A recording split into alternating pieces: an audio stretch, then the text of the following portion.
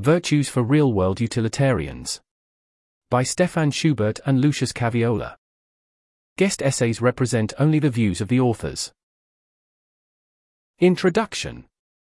On the face of it, utilitarianism is extraordinarily demanding. It seems to entail extreme levels of self-sacrifice and impartiality, that we must not in any way prioritize ourselves and our family members over distant strangers. And it seems to require us to spend every waking hour obsessing over how we can maximize our positive impact on the world. But that analysis misses that humans have psychological limitations. If utilitarians were expected to live up to such strict standards, they would risk psychological collapse.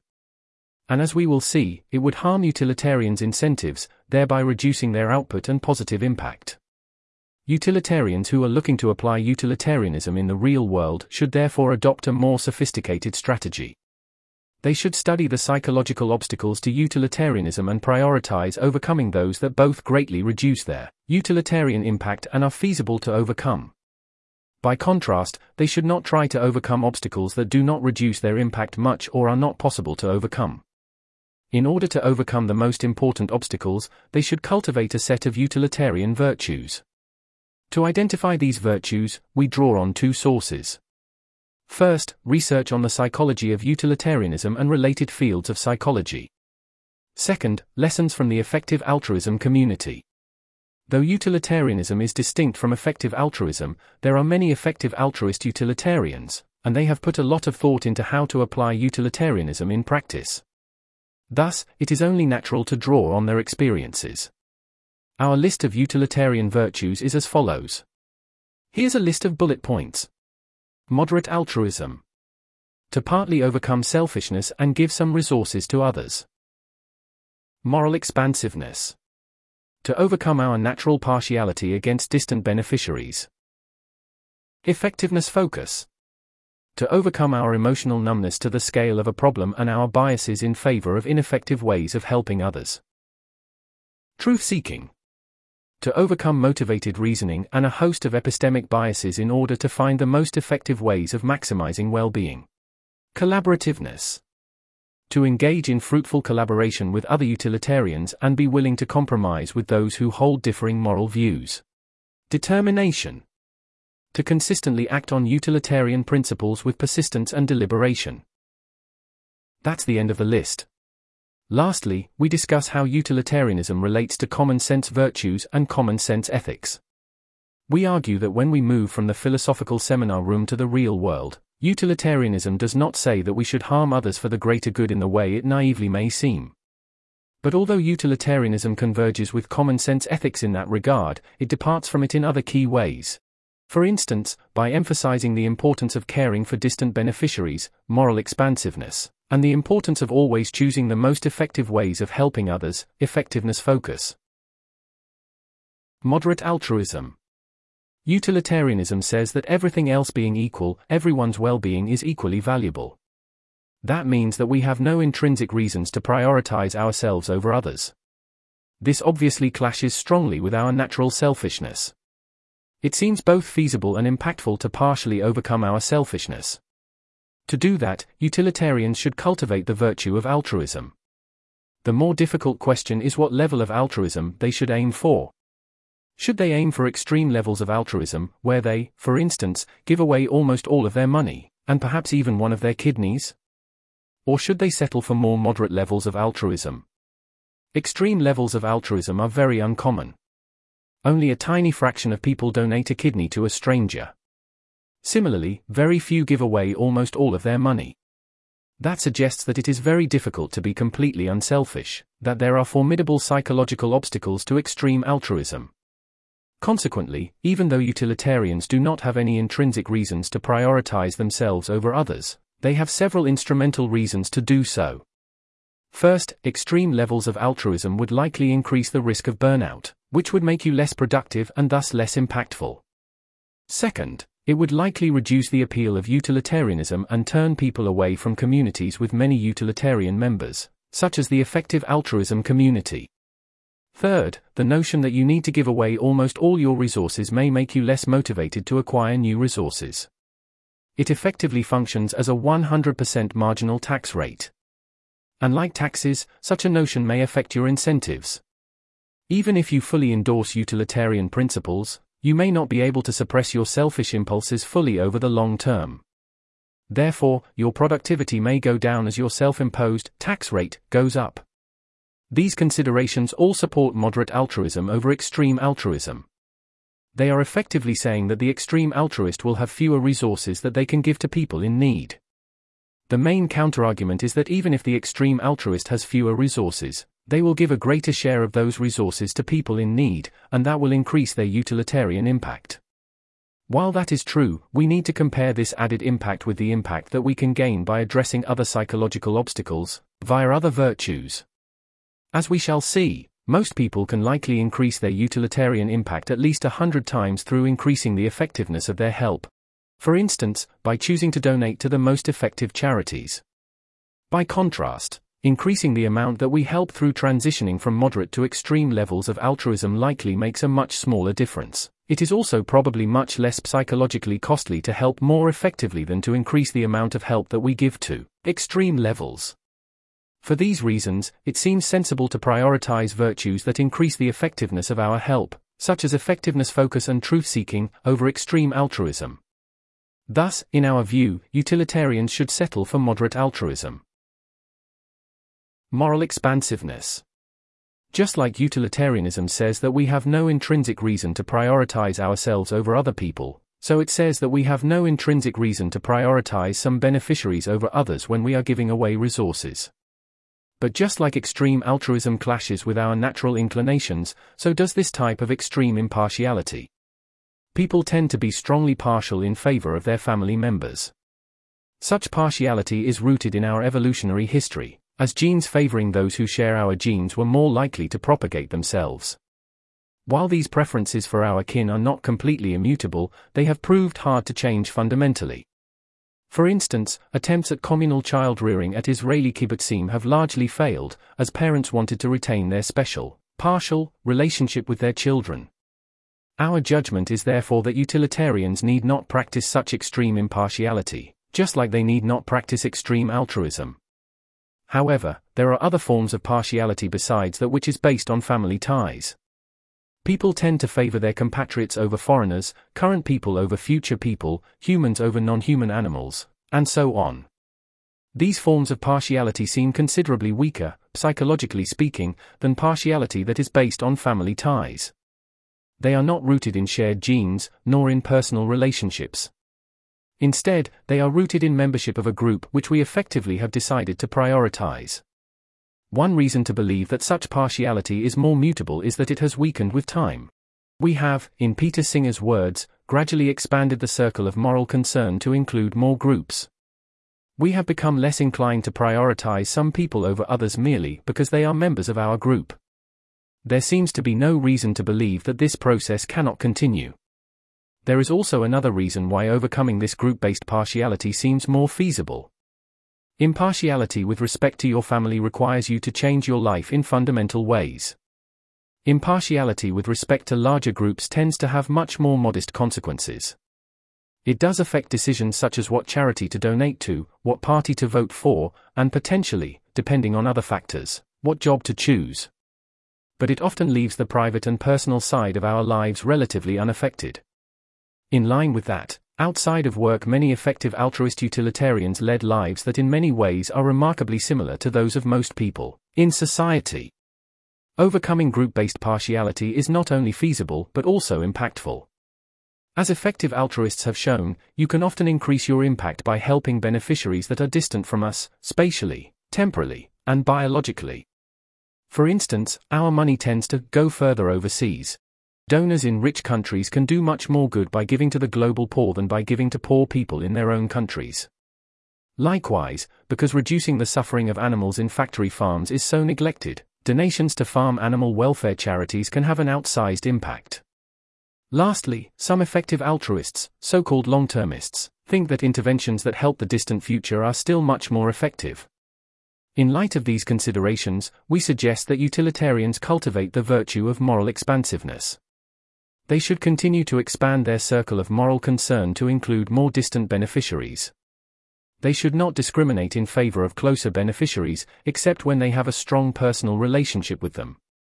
According to this view, utilitarians should permit themselves to be partial in favor of people within their personal sphere. But outside of that personal sphere, they should be impartial and not discriminate against distant beneficiaries. Effectiveness focus. Moral expansiveness helps us overcome important obstacles to utilitarianism. But even people who are prepared to help distant beneficiaries often fail to choose the most effective ways of doing good.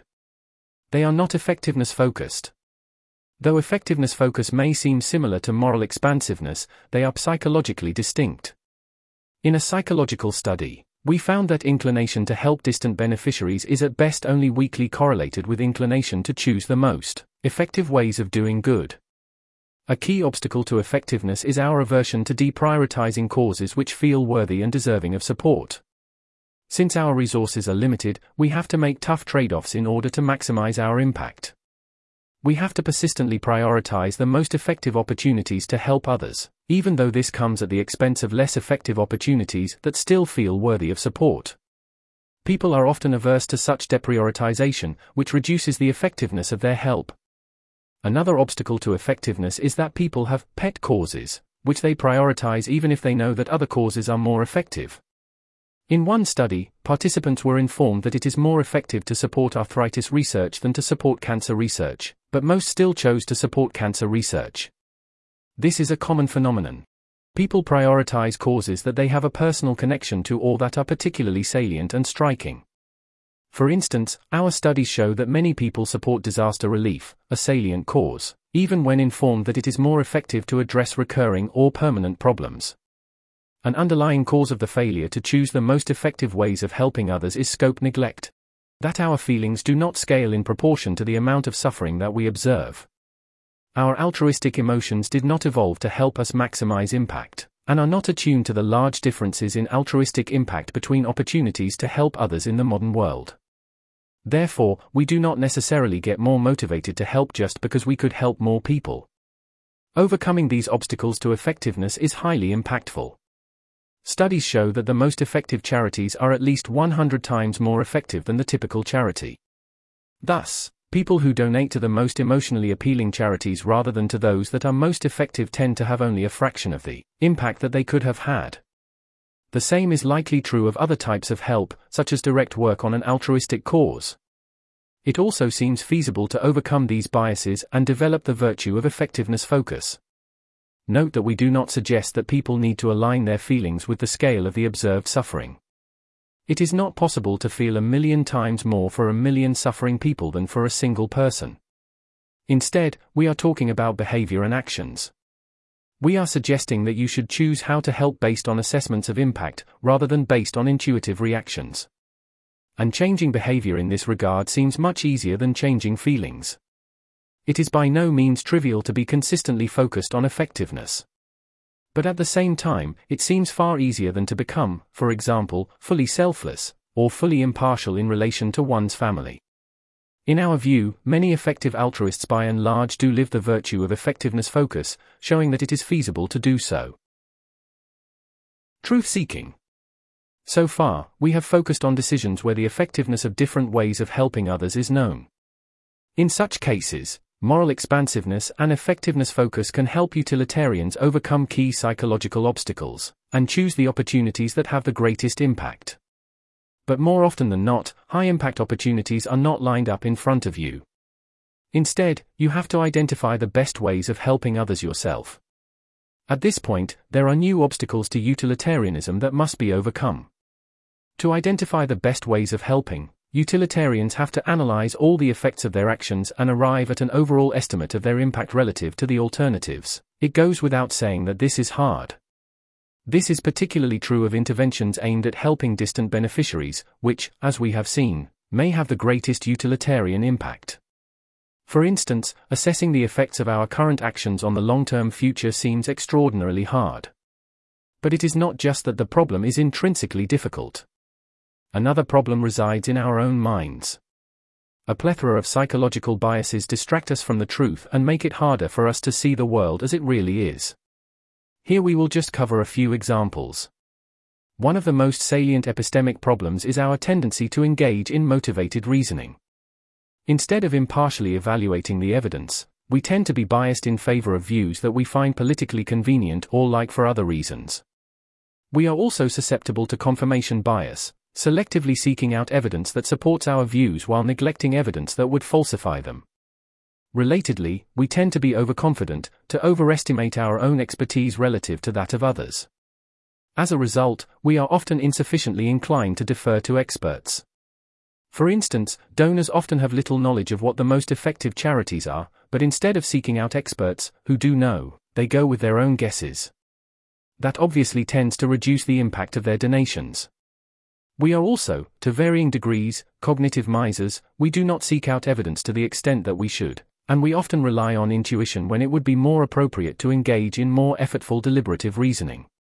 Partly for that reason, many have not acquired the mindware, the concepts and the reasoning tools, that they need to estimate the relative impact of different ways of helping others. Many are unfamiliar with the concept of expected value, and their grasp of probabilistic reasoning is often shallow. Because of these biases and other shortcomings, utilitarians need to cultivate the virtue of truth-seeking, or the scout mindset, as Julia Gale calls it. They should cultivate open-mindedness, epistemic humility, and epistemic impartiality. They should defer to experts as appropriate. They should work hard to find and analyze relevant evidence instead of going with their gut instincts. And they should acquire the scientific mindware and thinking tools that are needed to estimate impact. Since overcoming these obstacles would allow the utilitarian to identify higher impact ways of helping others, it would be very impactful to do so. It also seems relatively feasible. While we cannot hope to eradicate all our epistemic biases completely, we can no doubt improve. We have already made spectacular epistemic progress over the course of history, the scientific revolution being a salient case in point. There is no reason to believe that progress cannot continue. The effective altruism community recognizes the importance of truth-seeking, and for that reason, they celebrate it. Since humans are social creatures, that plausibly incentivizes members to cultivate truth-seeking. The importance of truth-seeking for utilitarianism is often underrated. Arguably, it is more important for utilitarianism than for common-sense morality. Unlike common-sense morality, utilitarianism says that you should choose the most effective ways of helping others, and to find them, you need to be truth-seeking. In that sense, real-world utilitarianism is actually quite epistemically demanding. Most discussions about utilitarianism and demandingness focus on demands on our material resources. But the epistemic demands are arguably more important when you apply utilitarianism in the real world. And for most people, it may be less draining to try to improve epistemically than to give away large material resources. Collaborativeness. Our discussion so far has highlighted psychological obstacles that prevent individual utilitarians from maximizing their personal impact. But utilitarians also need to collaborate with others to maximize their collective impact. Here, new psychological obstacles present themselves. To overcome them, utilitarians should cultivate the virtue of collaborativeness. As Adam Smith noted, there are large economic benefits to coordination and collaboration, to trade and to specialization. We are more effective when we divide labor between ourselves, specialize on specific tasks, and trade surplus goods and services for those that we lack. That is not only true of self-interested pursuits, but also of altruistic endeavors. Utilitarians are more effective if they are part of a community. This is what motivates the many utilitarians who have chosen to become part of the effective altruism community. The effective altruism community is intensely collaborative. They specialize and divide tasks between themselves. Some members focus on earning to give, to earn as much money as possible in order to fund charities. Other members work directly for those charities. Still others provide career advice to help members choose between these options. This specialization increases the community's impact substantially. Another advantage of forming a community is that it can make it easier to cultivate and maintain the utilitarian virtues. Within the effective altruism community, these virtues are celebrated and seen as norms. And as we have seen, people tend to be more inclined to do things if they are celebrated and supported by norms. Utilitarians should also be open to collaborating with people with different moral views. Toby Ord, one of the founders of effective altruism, has pioneered the concept of moral trade. We trade all the time to satisfy our self-interested preferences. I give you my service in return for your goods. As Ord points out, we can also trade to satisfy our moral preferences. Suppose that Alice finds veganism much more morally important than Bob, whereas Bob feels more strongly about global poverty. Then Alice and Bob can satisfy their moral preferences better if Alice promises to give to global poverty charities provided that Bob reciprocates through becoming vegan. Utilitarians should be open to moral trade, in an extended sense, with people they disagree with.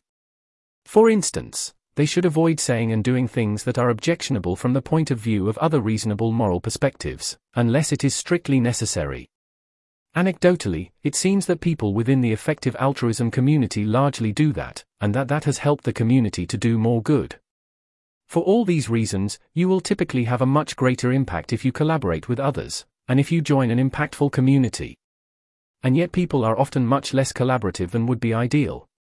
There are several psychological obstacles that impede collaboration and the formation of a community. One of them is that people have a tendency to want to pursue their own projects, according to their own wishes. Another is that people simply fail to see how greatly altruistic collaboration could increase their impact. When it comes to for-profit companies, effectiveness tends to be very salient. We can see how much profit companies make and how much they pay their employees. The effectiveness of altruistic projects is typically much less salient. That may cause people to underestimate how effective the most effective projects are, and thereby cause them to underestimate the impact of joining one of those projects. There is another factor that explains why people dislike moral trade in particular. They often feel outraged or disgusted over other people's moral views and therefore refuse to cooperate or even compromise with them. So moral trade does not come naturally to most people. Though these obstacles are real, they do not seem insurmountable. We have a proof of concept in the effective altruism community, which does collaborate relatively well. While people will never become perfectly collaborative, effective altruists have shown that it is feasible to improve a lot on the status quo. Determination. We often do not do what we on some level want to do. We plan to lose weight but keep eating too much. We plan to save for retirement but keep spending our money here and now. We endorse a stringent moral philosophy in theory but fail to act on it in practice. We suffer from intention, behavior gaps. So actually acting on utilitarian principles is harder than it may seem. It is all too easy to fall back on old habits, to pursue low-impact causes or not take much altruistic action at all. One reason is simple inertia. Another is availability bias, the tendency to do what is most salient and talked about. A third is that people often take a satisficing attitude to doing good. Instead of considering all the possible interventions that they could pursue, and choosing the one that is most effective, maximizing, many do a more limited search and settle for an intervention that is good enough. To overcome these obstacles, utilitarians should cultivate the virtue of determination. They should actively seek out the highest impact opportunities and avoid drifting into suboptimal solutions. They should work as hard as necessary, though without risking burnout. And they should make sure they keep motivated over the long term, since it often takes time to have a big impact. Young people who enter a career for utilitarian reasons can typically expect their impact to peak several decades later, when they have reached more senior positions. Without determination, there is a risk that you will not have much of an impact at all, even if you have the other utilitarian virtues. It is thus highly impactful to overcome inertia, satisficing, and related psychological obstacles by cultivating the virtue of determination. And it also seems relatively feasible. Again, it helps to have community norms. The effective altruism community celebrates determination, just like it celebrates truth-seeking. Consider, for instance, the effective altruist slogan, "Figure out how to do the most good, and then do it." This seems to help utilitarian community members to stay determined and action-oriented. Utilitarianism and common sense virtues. Much of the philosophical discussion about utilitarianism focuses on counterintuitive edge cases, where utilitarianism departs from common sense morality. In particular, there has been a lot of discussion about the trolley problem and related problems where you can save many people by killing one. Such edge cases are useful as tests of our intuitions about whether utilitarianism is the best or most correct moral theory. But we are interested in something else, namely how utilitarianism should be applied in the real world. And in the real world, we do not encounter such edge cases very often. Thus, they are less central to real-world utilitarianism than the philosophical discussion may make it seem. There are real-world situations that have some similarities to the trolley problem, however. Situations where we could, at first glance, do good by causing harm, instrumental harm, or by breaking common-sense norms. We could steal money to give to the poor. Or we could lie about charity effectiveness to increase donations. While it may seem that utilitarians should engage in norm-breaking instrumental harm, a closer analysis reveals that it often carries large costs. It would lead to people taking precautions to safeguard against these kinds of harms, which would be costly for society. And it could harm utilitarians' reputation, which in turn could impair their ability to do good. In light of such considerations, many utilitarians have argued that it is better to respect common-sense norms. Utilitarians should adopt ordinary virtues like honesty, trustworthiness, and kindness. There is a convergence with common-sense morality. As we have seen, utilitarianism also converges considerably with common-sense morality concerning altruism and impartiality. Utilitarians should not feel that they have to donate almost all of their money. And they should not force themselves to be impartial between their family and strangers. Some generalize these insights and argue that utilitarianism converges with common-sense morality more or less across the board. This view says that although utilitarianism initially may seem like a radical departure from our pre-theoretical ethical worldview, a closer analysis reveals that this is not so. But while it is true that utilitarianism overlaps more with common-sense morality than one might naively think, there is something that this argument misses. Utilitarians can massively increase their impact through cultivating some key virtues that are not sufficiently emphasized by common-sense morality. Some charities are extraordinarily effective compared with the average charity, and some jobs are much higher impact than others. To find those opportunities, utilitarians need to be unusually truth-seeking. And to take them, they need to be morally expansive, effectiveness-focused, and so on. So we suggest that in order to be effective in the real world, utilitarians should stake out a middle way. They should by and large adopt the standard common-sense virtues. But in addition to them, they should also adopt 6 virtues that go beyond the common-sense virtues. While a utilitarian life is pretty normal in some ways, it is very different in others. Some of our suggested virtues tend to be associated with utilitarianism. That may be especially true of moral expansiveness. But others do not have a salient link to utilitarianism, and do not tend to be associated with it. They include, in particular, truth-seeking, collaborativeness, and determination. None of these virtues are conceptually tied to utilitarianism, but empirically, it turns out that they are very important in order to maximize utilitarian impact in the real world. A longer version of this article can be found online. The link is in the episode description. About the authors. Stefan Schubert is a researcher at the Center for Philosophy of Natural and Social Science, London School of Economics and Political Science, who works in the intersection of moral psychology and philosophy. His research focuses on questions related to effective altruism, such as why we don't invest more in safeguarding our common future. Lucius Caviola is an experimental psychologist at Harvard University with a PhD from the University of Oxford. He studies the moral biases that prevent us from maximizing social welfare and develops strategies that could help us improve.